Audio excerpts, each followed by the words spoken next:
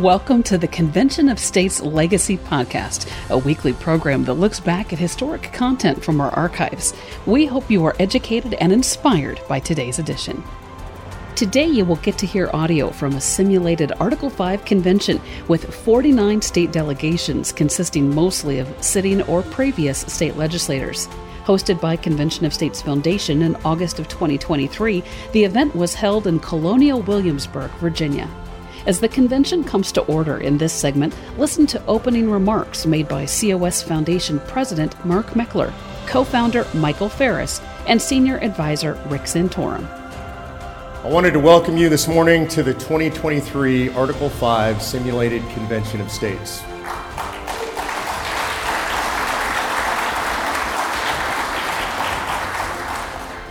It's a truly historic endeavor. For those of you who were here last night, thank you for being here. For your attention, for listening to Patrick Henry, and for having him help us set the stage for what you're about to do. What you're about to do is unlike any other meeting. If you've never been to a simulated convention before, you haven't been through this experience, this will be unlike anything you've ever done before. This is not just a convention or a gathering or a social event or an educational event. You are making history during this event. I hope that you will keep that in mind. I expect that what we will see is what we saw at the 2016 simulated convention, which is we saw good people come into a room and rise to the level of great statesmen and stateswomen. America will be watching. People who support what we're doing out across the country, over 5 million folks who have signed up in support of calling a convention of states, will be watching. And people who oppose the process will be watching. The process itself, the convention itself, are entirely nonpartisan endeavors. This is not a policy discussion. This is a discussion about where the appropriate authority in the United States of America under our Constitution lies. Does it lie with the people and the states, or does the fundamental authority in the United States of America, the majority of authority, lie with the federal government? I think most of us who are in this room would agree with the answer that it lies with the people of the United States and their representatives in the states. The federal government was always intended to be a government of limited, enumerated powers. Today, the federal government is a government of unlimited, essentially unenumerated powers, largely the effect of an overreaching government for decades, over a century at least, and a Supreme Court that rubber stamps and encourages that encroachment on state authority and the sovereign authority of the people of these United States. So today you will enter into solemn and serious debate about amendments which might be proposed to be sent to the states for ratification in order that we might restrain that federal government and once again put it back within the bounds of the United States Constitution. I would like, just for a moment, just as an experiment, could you raise your hand if you were here at the simulated convention in 2016? I would appreciate that. Thank you for your participation in that event, and thanks for being here again, and hopefully some of you can help lead the way in committees and discussions among your colleagues. There are those out there on both sides of the aisle who oppose what we're doing. We know about the supporters, but there are opponents on both sides of the aisle too. They fear the idea of a runaway convention. We hear this from Democrats and Republicans, liberals and conservatives. In responding to them, I would like to be direct, if perhaps a bit harsh. And in doing so, I will quote one of my favorite founding fathers, and that is Sam Adams. Sam Adams, in dealing with the people and talking about the people who opposed the fight for liberty, said this: "If you love wealth better than liberty, if you love the tranquility of servitude better than the animating contest of freedom, then go home from us in peace. We need neither your counsel nor your arms. Crouch down and lick the hands that feed you, and may posterity not remember that you were our countrymen." There's humor in that, but there's a very serious attitude in that. You are leaders in the fight for liberty in the United States of America, and that liberty is indeed being lost. And anytime we engage in a war, anytime we engage in a fight, we have to measure the risk in that fight. And you're here because you're serious people who have made that measurement within yourselves and made your own decisions about what the appropriate things are to do in this time of tribulation in our country. Winston Churchill said, "If you won't fight for right when you can easily win without bloodshed, If you won't fight when your victory is sure and not too costly, you may come to the moment when you'll have to fight with all the odds against you and only a precarious chance for survival. There may even be a worse case. You may have to fight when there is no hope for victory, because it's better to perish fighting than to live as slaves. To the men and women in this room, you have my eternal gratitude, because you have chosen to fight when there is still, in my opinion, a very good chance for victory for the United States of America. It is time that we pursue that victory with all due vigor, and that is why we're here today. At this point, it is my honor to introduce the co-founder of the Convention of States organization, a man known well to many of you, Michael Farris. Mike has done so many things in his life, it seems like multiple lifetimes if you read his CV. The founder of the homeschool movement in America, HSLDA, founder of Patrick Henry College, founder of Convention of States, former president of Alliance Defending Freedom, one of the guys responsible for helping us overturn Roe versus Wade with the Dobbs decision. It is an honor and a pleasure to introduce you to my good friend, Michael Farris.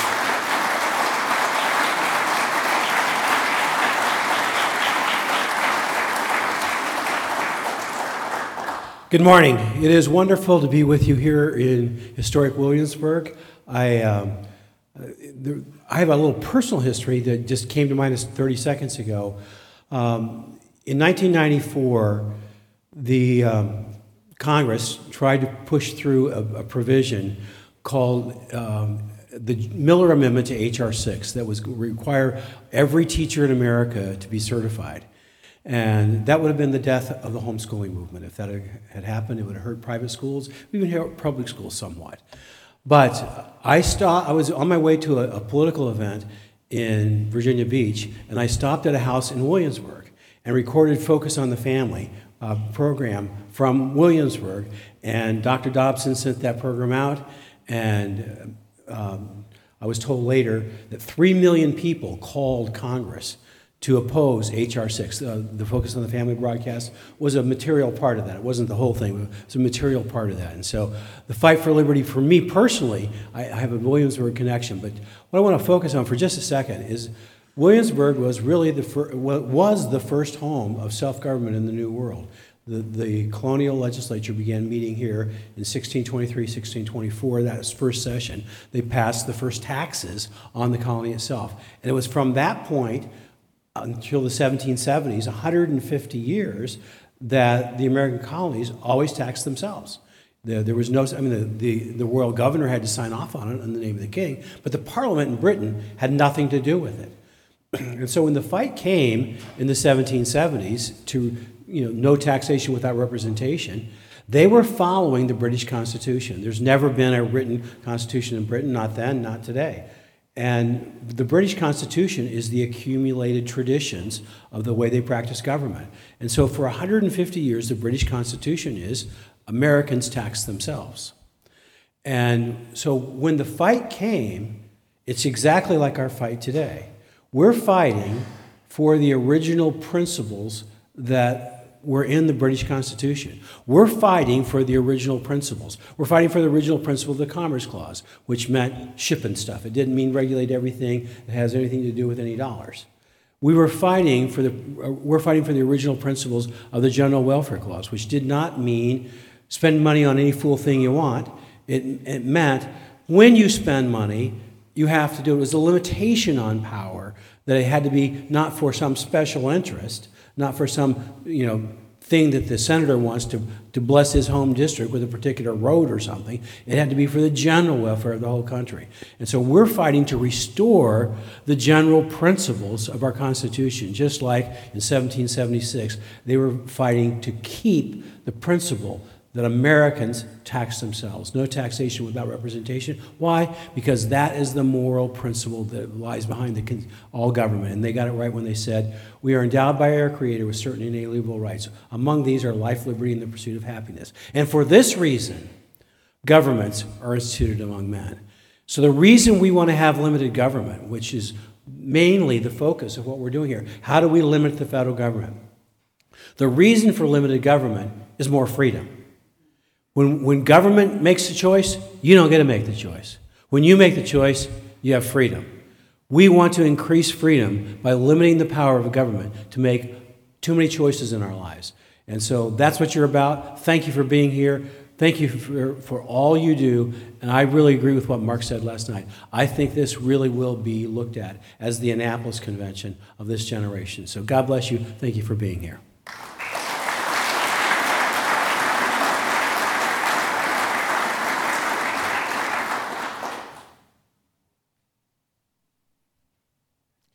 I travel the country a lot, and when I do, I often hear people say this who are opposed to what we're doing here. There are no Patrick Henrys and Sam Adamses and Madisons and Washingtons any longer. And I look out in this room, I see an audience full of people of that caliber. I have Mike Ferris walk up to this podium, and I feel like I'm standing with one of the framers or one of the founders of this country. And I want to introduce somebody else right now that could easily stand among those men. And that is Senator Rick Santorum. I've known Rick for a number of years, and when I first met him, I met him socially. And so, as a political guy, I never really knew Rick politically. Rick and I were hunting buddies and fishing buddies through a mutual friend, Foster Freese, long before we knew each other politically in any way. And so I had a chance to know the man before I knew the public man, the political man. A lot of times when you get to meet the man and you see the political man or woman and you meet the real person behind the scenes, you find out there's a very big difference between those people. There's the image, there's the veneer, there's the public presentation, and then there's the real person behind the scenes when you sit down with them. I think the highest compliment that I could pay to Senator Santorum is the man that you saw on the presidential campaign trail, the man that you saw in Congress fighting for the right to life when almost nobody else would do that publicly, is the same man that you talk to if you sit down and have a cup of coffee with him over breakfast. And there are people that you will meet in your lifetime and you think this is a truly great man or a truly great woman by their accomplishments, by the things that they've done publicly. But I think the most extraordinary accomplishment is when you meet somebody that has accomplished truly great things in their life, and they're also truly a good person. And so it is my honor and privilege to introduce Senior Advisor to Convention of States, a great man and a good person, Senator Rick Santorum.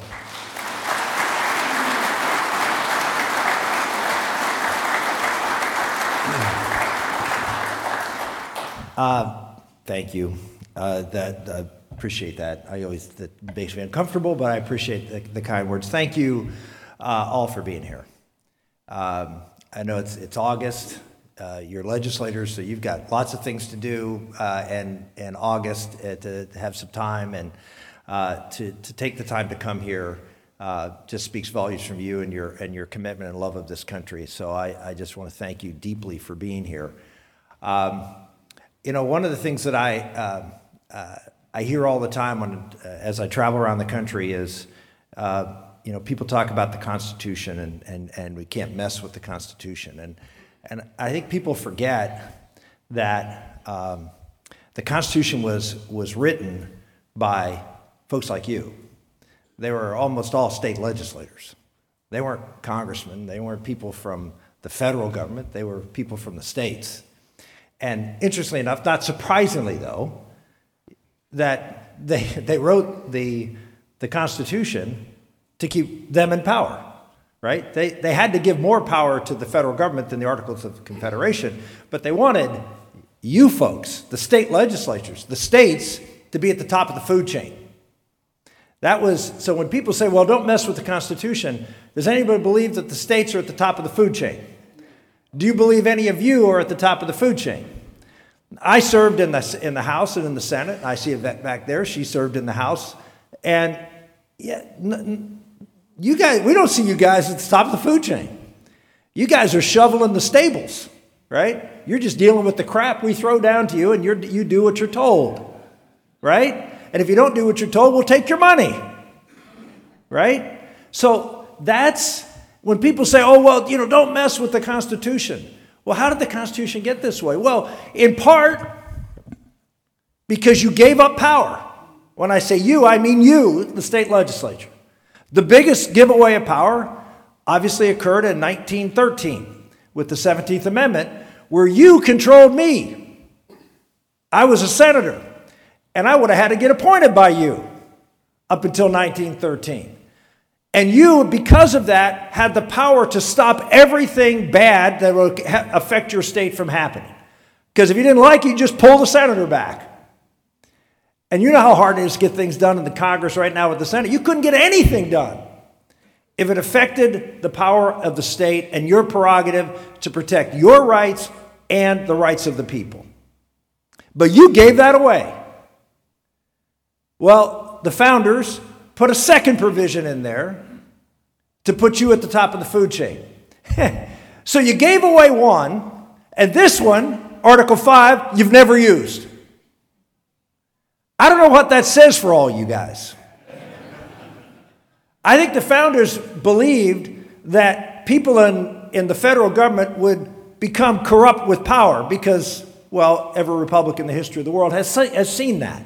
So they anticipated that these people who were, leaders of the country would get the opportunity to try to grab more and more and more power. Now, they thought they put a provision there to stop that, but you gave it away. But they put a backstop. And so they expected legislators in Washington to abuse their power, but what they never anticipated is that you wouldn't use your power. And so I guess I'm just here to encourage you to step into the shoes that you were given in this country. And I hear the comment that Mark makes, there are no Hamiltons, there's no Jeffersons.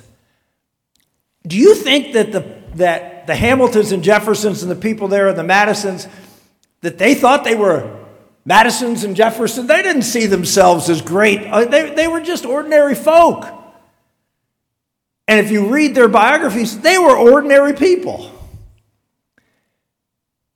And they didn't design this Constitution for angels and statesmen. You know what they really are asking you to do under Article 5? Is do what everybody, whether it's the school board or the Rotary or whatever, everybody or you and your own family do, unfortunately. And that is act in your own self-interest. So all I'm expecting at an Article 5 convention is that the folks coming to that convention will act in your own self-interest, which means taking power away from Washington and bringing it back to the states. If you simply do that, then you will accomplish what angels and statesmen will do. Because all this effort is about is to try to stifle Washington from destroying this country and bring some of the power and freedom back to the people and to the states. So act in your own self-interest. We don't need you to be angels. If you want to be power-hungry, ruthless villains, that's okay because you're taking the power away from even more power-hungry, ruthless villains.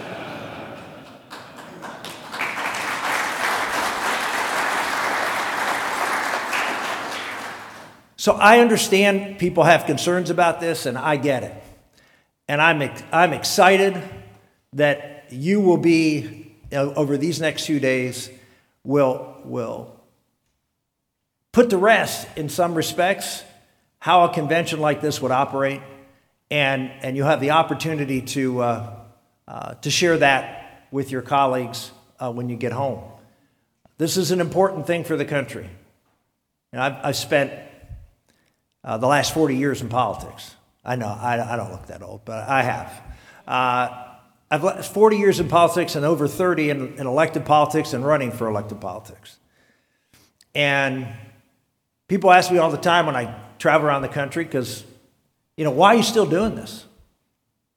And my question is because when I get up in the morning, I look myself in the mirror and I see a country that over the past 30 to 40 years has gone to hell. And unlike most of you here, I was actually in a position to do something about it. And I failed. Now I failed pretty miserably in most cases. And you can say, well, Senator, you tried. You passed this and you fought for this and you ran for this and you talked about these things.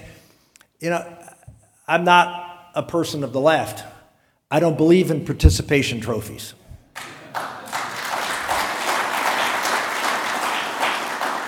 I believe that you're here to accomplish things and you have an obligation to fight, and particularly in my case, I take responsibility. I think it's like anything, any problem you have.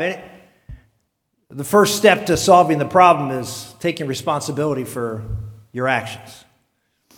And whatever I did, as hard as I tried, I didn't do good enough. Didn't do it well enough. And there's still work to be done. So I don't know how many years I have left, but I believe of all the things I've looked at, and I've been in Washington, and I've been on TV, and I've run for president, I've done all these things, and I don't see anything out there that is going to have the opportunity to turn this country around more than this movement. And people will say, well, how can you possibly, even if you get a convention, how can you get anything done? And my response to that is, I don't think it's all that important to get something done this first convention. I think the most important thing to do at this convention is to have a convention. Because once you have a convention, then you show Washington that you are now at the top of the food chain. Now, you may not be able to get anything done, or you may pass a few amendments and they may not be ratified, but you're now on their radar screen. They got to account for you.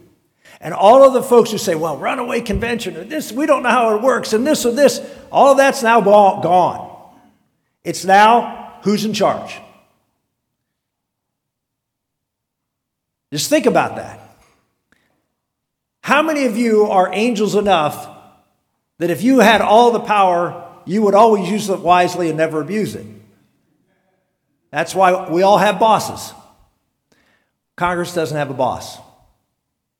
President doesn't have a boss. Not a real boss. You're the boss. You're the ones who are supposed to have the power. They trusted you to preserve liberty. And you have failed them. You have failed our founders. You have failed this country.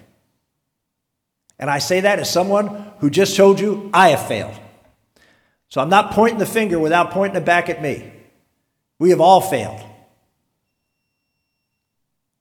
But as Mark said, there is still hope.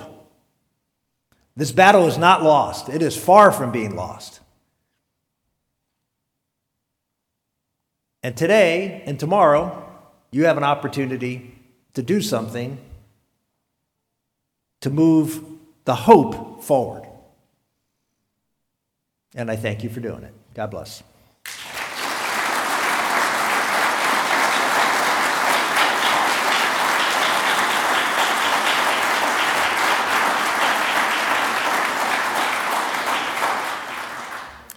At this time, we're going to turn the convention over to you, the commissioners, and to the officers and the officers to come of this convention.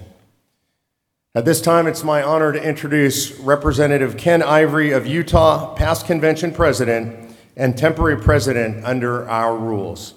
Representative Ken Ivory.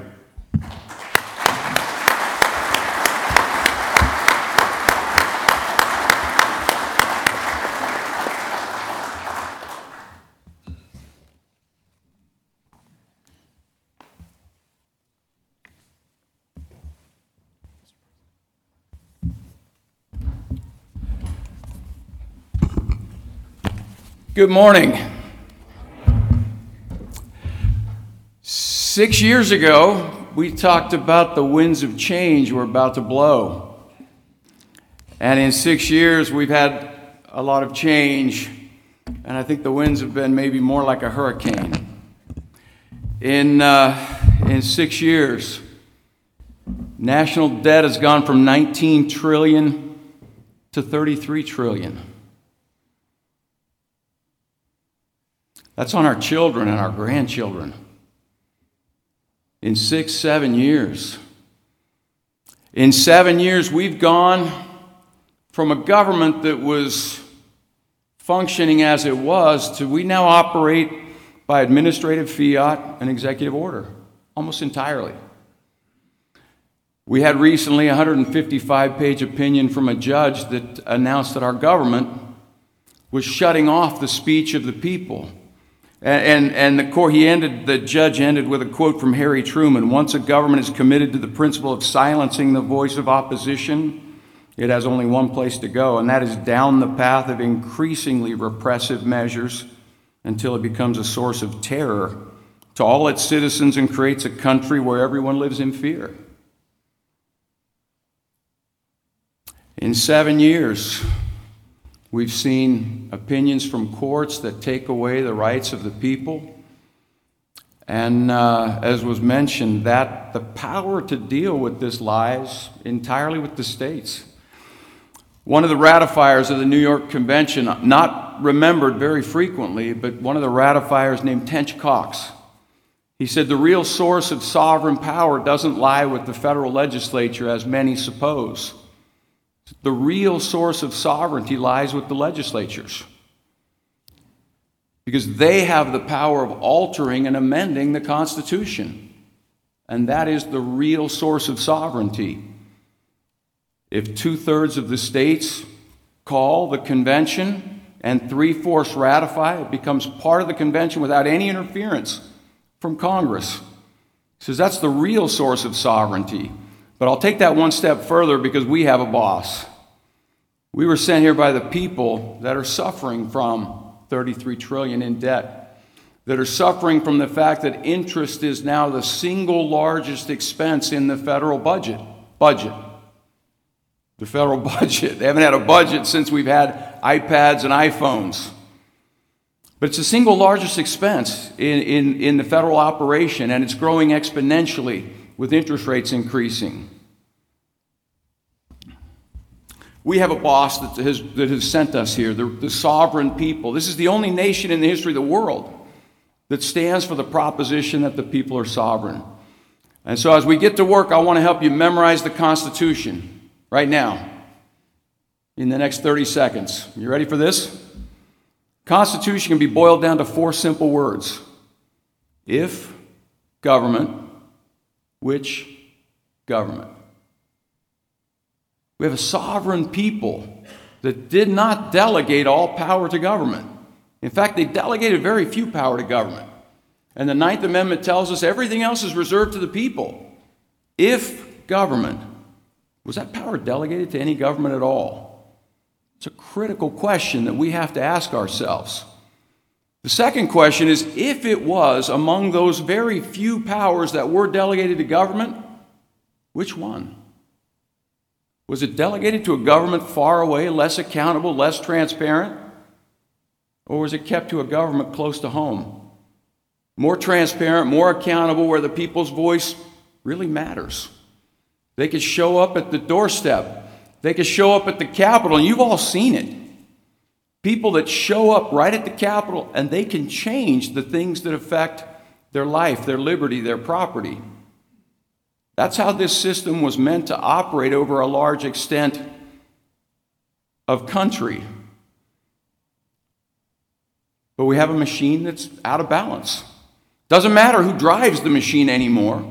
Doesn't matter if they drive the machine to the left or drive the machine to the right. The machine is blowing smoke.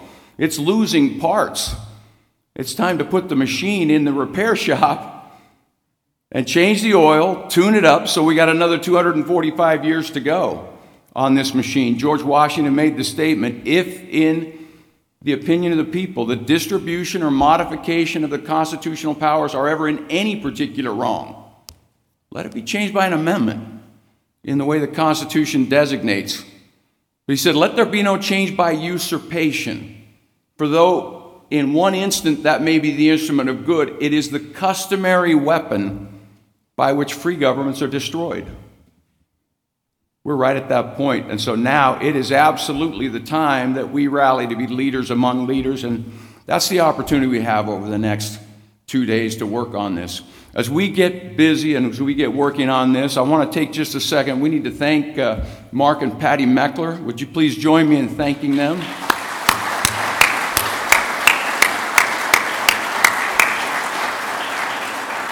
I don't know that you can appreciate what a Herculean task it is to pull this type of an event together. Rita Peters, I don't think she sleeps.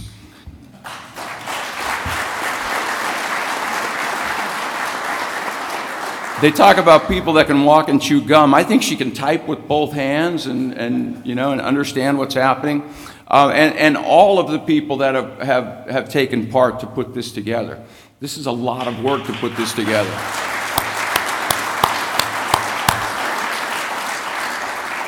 And lastly, I want to thank you. I have 3.5 grandchildren now. When we met last time, I didn't have any. And I love them more than life. And to think that we're putting $33 trillion on them, that we just simply put the bill on them, and we said constitutionally, economically, financially, that we're going to require them to pay for our mistakes. It's time for us to clean up what's happening, whatever the cost, whatever it may take. It's time for us to do this work. Thank you for listening to the Convention of States Legacy Podcast. To learn more about our grassroots movement, go to www.conventionofstates.com.